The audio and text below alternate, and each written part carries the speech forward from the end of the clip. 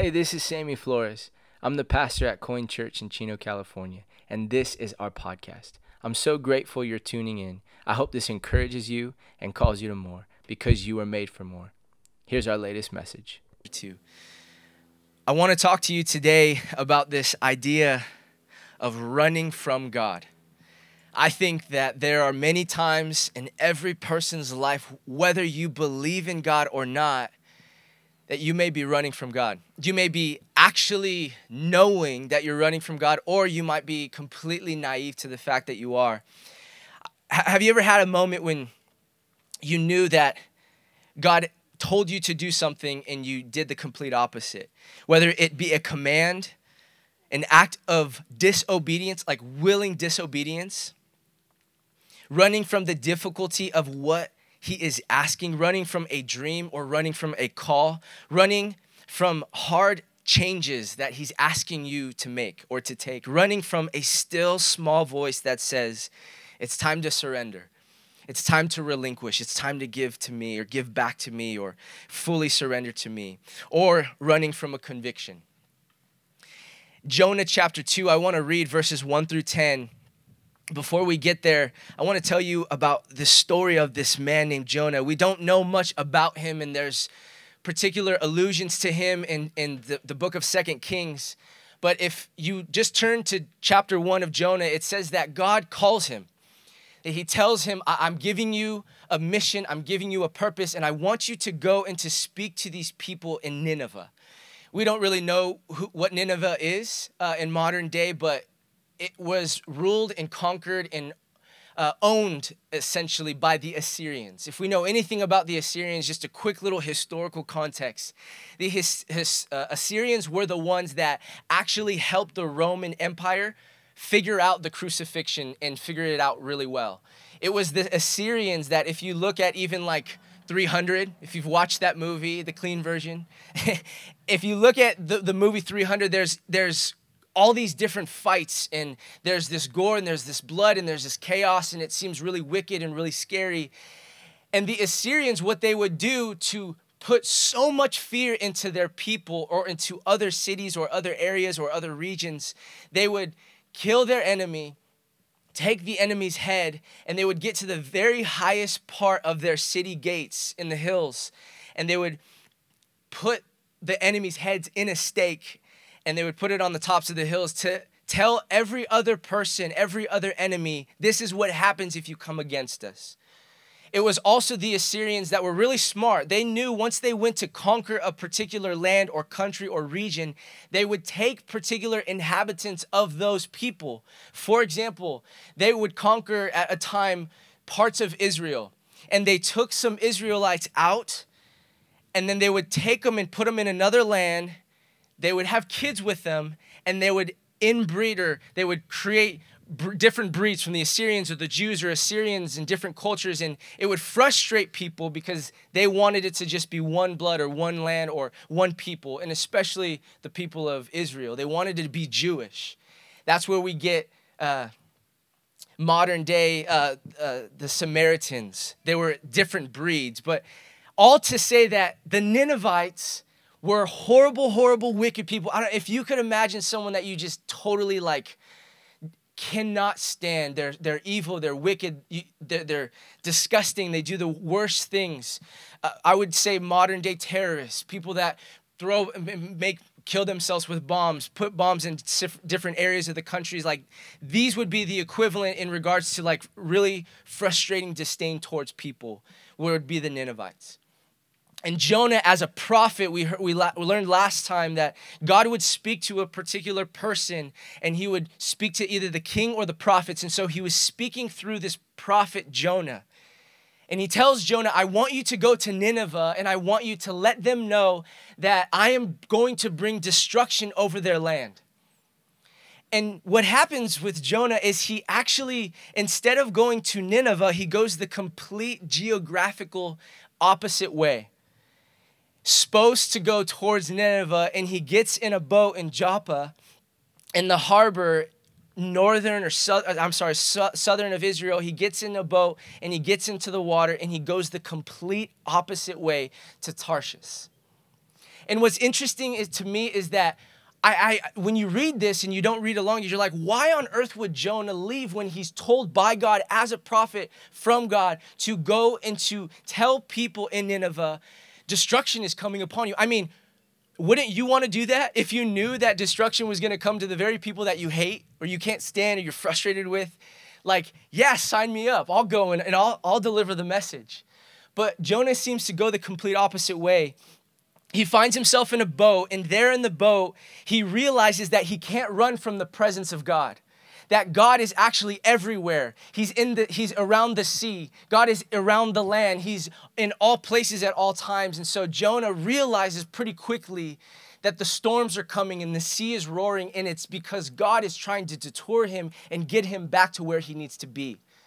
We find ourselves, I don't know if you've heard of Jonah. We tell the story of Jonah being swallowed up by a whale. And that's important, and that's interesting, and it's crazy, and it's really mysterious, but that's not the craziest or the main point of the story. We can get so caught up with the story of Jonah and the whale, but there's something so much more profound going on here. I want to read you Jonah 2, verses 1 through 10. This is a poetic poem that Jonah is expressing in his heart as he's in the belly of a whale. He says this: "In my distress, I called to the Lord, and he answered me. From deep in the realm of the dead, I called for help, and you listened to my cry. You hurled me into the depths, into the very heart of the seas, and the current swirled about me. All your waves and breakers swept over me.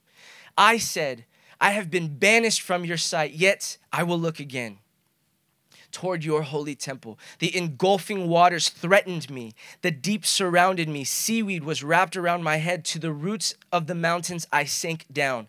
To the earth beneath barred me in forever. But you, Lord my God, brought my life up from the pit. When my life was ebbing away, I remembered you, and my prayer rose to you, to your holy temple. Those who cling to worthless idols turn away from God's love for them. But I, with shouts of grateful praise, will sacrifice to you. What I have vowed, I will make good. I will say, salvation comes from the Lord, and the Lord commanded the fish, and it vomited Jonah onto dry land." I have a couple of thoughts for you in this idea of running from God. Here's the first. Jonah thought he could get away from the presence of God. I don't know where you're at with your journey with God. Whether you're someone that reads scripture on a daily basis, that prays, that speaks to God with others, speaks about God with others, encourages others in faith, or if you're on the other side of the equation of the pendulum and you just don't want anything to do with God. Maybe God sometimes is just checking in or checking out. Maybe it's coming to church and feeling like you've kind of checked off, right, the box. Or maybe there's just moments where it's Easter or it's Christmas or it's different seasons where you make sure to check in with God. But I want to remind you and encourage you that, you see, Jonah thought for a second, and this is someone that actually would hear the voice of God. He thought that he could get away from God, but he didn't realize that the presence of God was everywhere. The presence of God goes beyond geographical location. He is with you when you're in the gym. He's with you when you're at the club. He's with you when you're in your house at home by yourself. He's with you when you're with your kids and you're talking with them. He's with you in every moment of your life. The presence of God is with you and around you. You see, God has always been chasing you. I find that interesting that God would detour Jonah so much, but notice, he does not force Jonah to go back to Nineveh. As we look at the story, he goes to Nineveh. He tells about the destruction that will take place. And there's something that happens that blows Jonah's mind, but not necessarily because he kind of knew what was going to happen. But I want to encourage you in this. I believe that God is always chasing us. I really do. I believe that God's love is so never ending that it will always compel us. It will always chase us. It will always seek after us. His love, his forgiveness, and his mercy. The scriptures say they're new every single day. So what happens is we do something that we feel has stripped us away from the presence of God. I did this, or I did that, or I spoke this way, or I did this really bad thing, and now I am revoked from God's presence. But the story of Jonah is the complete opposite, and it's a reminder that God is with us in every moment of our life. God will never force you to listen to him, but he will still nudge you and redirect your journey. So he puts Jonah in a whale. I don't know if you know the story. He's on a boat with sailors, and all the other sailors worship other gods. They worship the God of the sea. They worship the God of the wind. They worship the God of the sky. And it's actually Jonah's presence that, from Jonah's presence, they respond and now say, we want to serve your God because we realize that your God can actually calm the seas. And actually, Jonah, it's your fault that the seas are like this, so we're going to throw you overboard. And they cast lots, something that they would do back in the day. They would cast lots, kind of like, if you hold a bat and you keep like going to the top to check to see who's going to, or you pull like leaves to check to see who's going to be the one to go in or go out. They did this with Jonah, and for them it was like, okay, Jonah, it landed on you. See you later. And they threw him overboard, and the scripture says he was swallowed up by a fish. And so God would use a fish. God would use something or someone to get us back to the place, but he doesn't force us though. It's really important that we realize that he will never force you to follow him. He will never force you to respond to his presence. He will never force you to go on a journey or go en route with him. Verse 6 says, but you, Lord my God, brought my life up from the pit. When my life was ebbing away, I remembered you. My prayer rose to you, to your holy temple. Those who cling to worthless idols turn away from God's love for them. You see, when we run from God, we're running from a life of fulfillment and a life of love. If you're taking notes, that's the point. When you run from God, you're running from a life of fulfillment and of love. When you are en route with God, you will find your unique calling. I truly believe that. When you're en route with God, you will find your unique voice. You will find your unique giftings. When you are en route, you will discover that God's love has no qualifications. You don't need to be qualified to experience his love. His love goes beyond geographical measures. His love goes beyond race and color. His love goes beyond any evil or darkness. His love, when you are en route with him, will collide you into the deep sense of fulfillment. But the opposite is true. When you run from God, you're running from those things. You're actually running from your purpose. I believe that. You're running from your calling. You're running from gifts and talents that only you would find and experience in a community of people that look to God and in around understanding the presence of God. When you are close to the presence of God and seek and are en route with God's presence, you will find those things. But the opposite is true. The more you run from God, the less you will find fulfillment. Here's the next point. When you run from God, you are running from people. Notice that Jonah was running away from people finding God and experiencing his love and forgiveness. So if you go on to chapter, I believe it's 3 or 4, Jonah goes into the city of Nineveh, the city where it says that it was the greatest city at that time within the Assyrian Empire. And he goes and he tells, it says it took him 3 days of walking and preaching and proclaiming the gospel, or proclaiming that God was going to bring destruction, to repent, to do everything you possibly could because this is all going to go bad for you.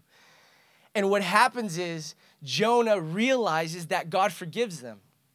And he's so frustrated. I mean, can we be honest? Wouldn't you be frustrated too if you knew that someone you loved was taken captive, sometimes killed, the men were all killed, taken captive, the women were taken and stripped away of all of their culture and lifestyle and home, and now had children with a Syrian?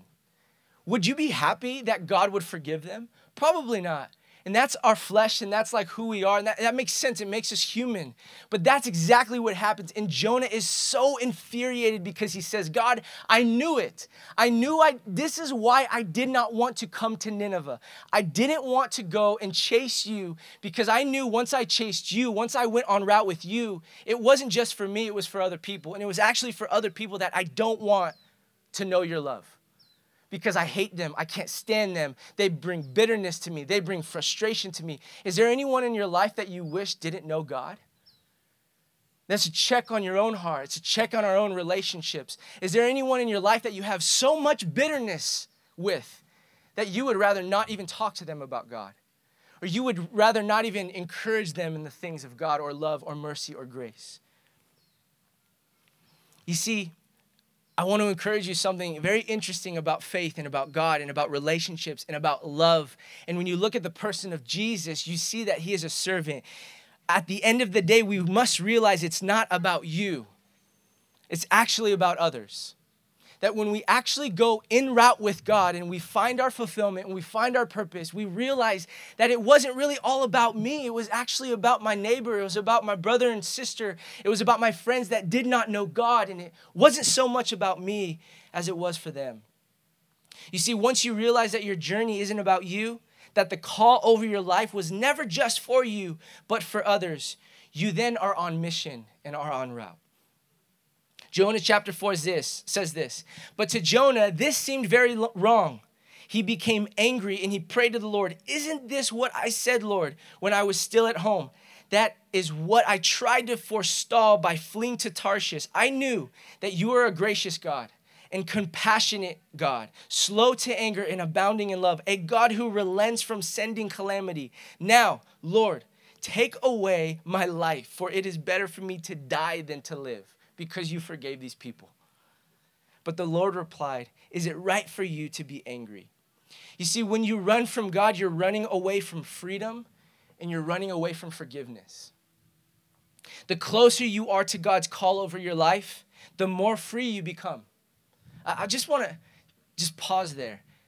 The closer you are to God's life, the closer you are to his presence, en route with him, the more freedom you actually will experience. The opposite is true. The further you get away from God, the less freedom you actually have. Think about it.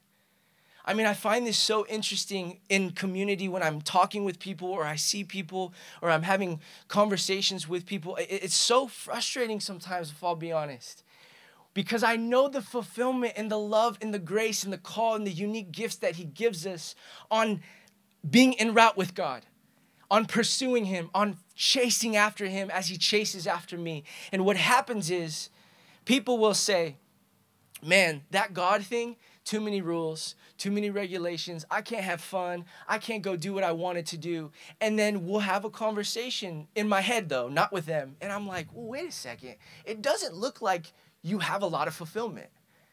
It looks like you're actually in a nightmare and not a dream.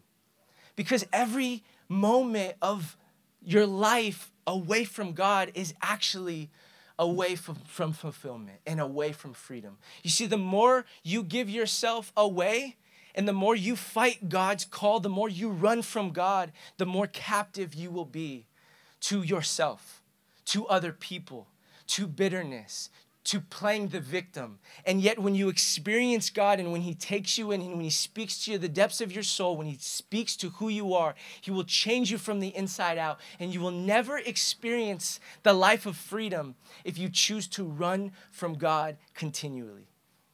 And I find that interesting as Jonah runs from God and he realizes, oh my goodness, I do not have fulfillment in this belly. I do not have fulfillment in this darkness. I do not have fulfillment. And I would much rather go and do for others, tell others about the goodness of God, be en route with God, and upset with God, but know that I'm actually on mission with God. You see, there can be moments in your life, I'll be honest, if I could just be real. It's not always amazing and cookie and like, I want to have, like, it's not always sweet and amazing and like, oh, the sun's out and it's breezy and like, I just got God, we're good. It's not always like, that's not reality. But when I have God, I know that when my worst day comes, I am not captive to whatever battle that I'm facing. When I have God and I'm not running from God, I can be secure in who I am in God. I can be secure in my protection. I can be secure in my mysterious, unknowing knowledge of the future. I can be so secure in who I am because I know where God is. He's not only with me now, but he's in the future. And he tells me, I will give you joy. I will give you purpose. I will give you meaning. But when we run from God, we forget about all of those things. God, you can come on up. I'm coming to an end. The sooner you run to God, the sooner you will find forgiveness. The sooner you run to God, the sooner you will find mercy. I want to encourage any person here as this encourages me. Jonah says to God, he says, "Isn't this what I said, Lord, when I was still at home? This is what I tried to forestall by fleeing to Tarshish. I knew that you are a gracious and compassionate God." A lot of people, when you look at the Old Testament, you say the complete opposite of God.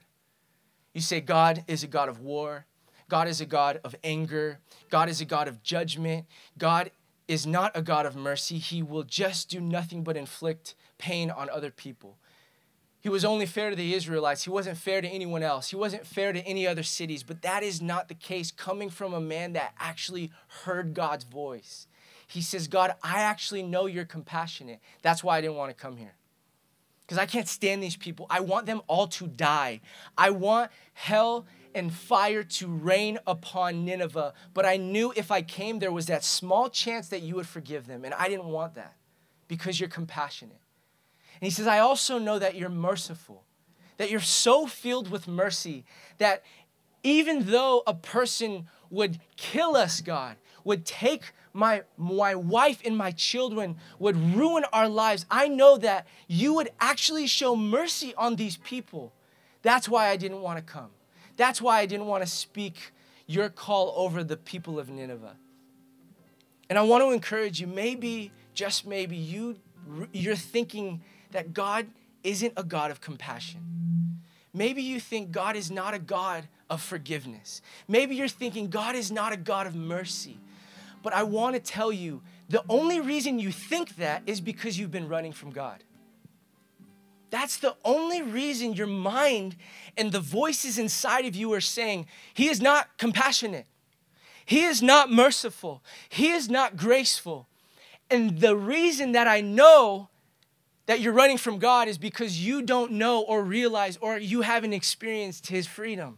You haven't experienced His compassion. You haven't experienced His mercy. And so I want to encourage you, stop running from God if that's you. Stop running away from His goodness. Stop running away from the freedom that He has for you and instead run to God. Because what I have always found interesting is that God will never give up on me. I just tend to give up on God. I'm like, no, it's not going to work out. No, that news that we got, it's just all doom and gloom. But I have to check myself, and I'm like, wait a second. Am I en route to God or from God? I have to check myself many times throughout the week. My mind has to continually go to a space where I am toward God, toward His love, His mercy, His grace, His compassion. Let me encourage you as well. I understand I got the title pastor, and sometimes it really frustrates me because then it's like, well, you're too busy and I don't want to hang out, pastor. You're too busy and I don't want to talk because you're pastor. And so sorry, I said that because you're a pastor. Sorry, I spoke that way. And I get there's a respect, and I thank you for that. But I am a human being that needs so much more to experience His forgiveness, His love, His compassion, His mercy. But I'll be honest, as someone that is on the side of the camp that understands His compassion, mercy, and grace, if I am just a slight increment away from not acknowledging how good He is, I will forget how good He is.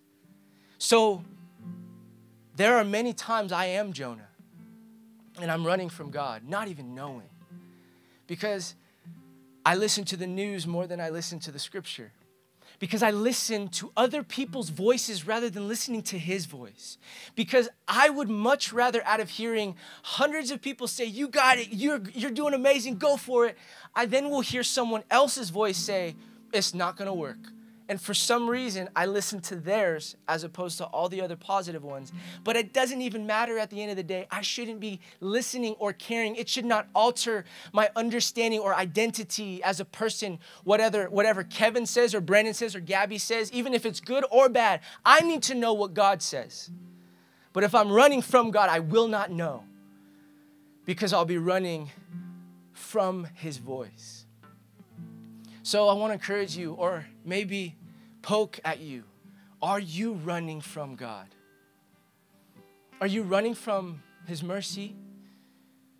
Have you got to a point where you have convinced yourself that you are not capable of his forgiveness?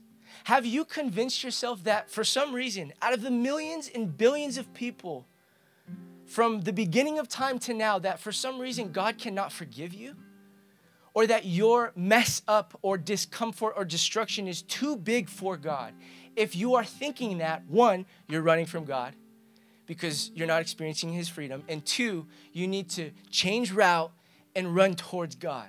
Because the more you are en route with him, the more you will be experiencing his forgiveness and his passion and his mercy. So I want to pray with you right now in this moment. If you're a person that's saying, man, I gotta make a turn and go towards God. For some reason, I've even been a believer for so long, and for some reason, my thoughts aren't even accurate. For some reason, I listen to the doctor more than I listen to God's voice. For some reason, I listen to that nurse more than the Holy Spirit. For some reason, I took that person's advice that had no understanding of God, and I wasn't taking the right counsel because they didn't even know God. And you have gone on a detour, and God is trying to get you back. And if you're looking for a sign, here it is. A guy with a microphone saying, you're forgiven, that you're loved, that you have so much worth in your life, that result from the doctor is not the final answer, that person that spoke that over you does not even know who you are. That decision that you made that haunts you, or that decision that someone else made that haunts you, does not have rule over your life. If you're looking for a sign, here it is. God loves you. And it's time to be okay, because maybe you're in the belly of a whale right now, and it's dark, and it's gloomy, and you have seaweed over you, and it's scary, and you could hear the echo, and you could hear the waves, and you could hear the storm, and you could hear the thunder, and it seems like you don't even know what's up from down. There is a still small voice that says, there is light, there is love, there is mercy. Come to me. Come back to my call. Come back en route with me, and I will give you freedom and fulfillment. So if that's you, if you want to pray with me, if you want to close your eyes in this moment, if you're saying, I want to focus on God, I want to give my life to God, I want to redirect my life to God, if that's you in this moment, all I ask is that you just raise your hand, just briefly, so I could see you and God can see you. That maybe it's just time that you give up your control and allow him to be in control. If that's you in this moment, right now, in this space, if God is speaking to the depths of your soul and he says, I am forgiveness and love and mercy and grace. If that's you, could you just raise your hand really quick so I could see? Jesus, I come before you right now for every person here, God. And I pray, Father, that as they look to you, as they recalibrate their life, as they think about maybe things that you are calling them to and they have ran the opposite way. God, maybe it's a conviction. God, maybe it's a habit that has brought so much destruction over their soul, over their emotional capacity, over their physical capacity, over their mental capacity. God, whatever it is that they're running from, I pray, God, that in this moment right now that they would actually run to. I pray, Father, that they would relinquish control over their life and they would give their life to you, Father, that they would ask, they would give, that they would just hand over everything, Father, that is stressful and emotional and burdensome, and they would hand it to you, Father. We love you. We're grateful for you. Thank you for Coin Church. Thank you for what you're doing here. Thank you for loving us. Thank you for calling us. Thank you for putting us on mission. And I pray, Father, that we would all experience the belly of a fish at moments of our life, that we would be somehow slapped in the face, reminded that we are not just on mission for ourselves, but for others. That there is someone out there that needs to hear the goodness of who you are. That there is someone out there that needs to know your love and forgiveness and mercy. Use us, God. Speak to us, God. In your name we pray. Amen. Amen.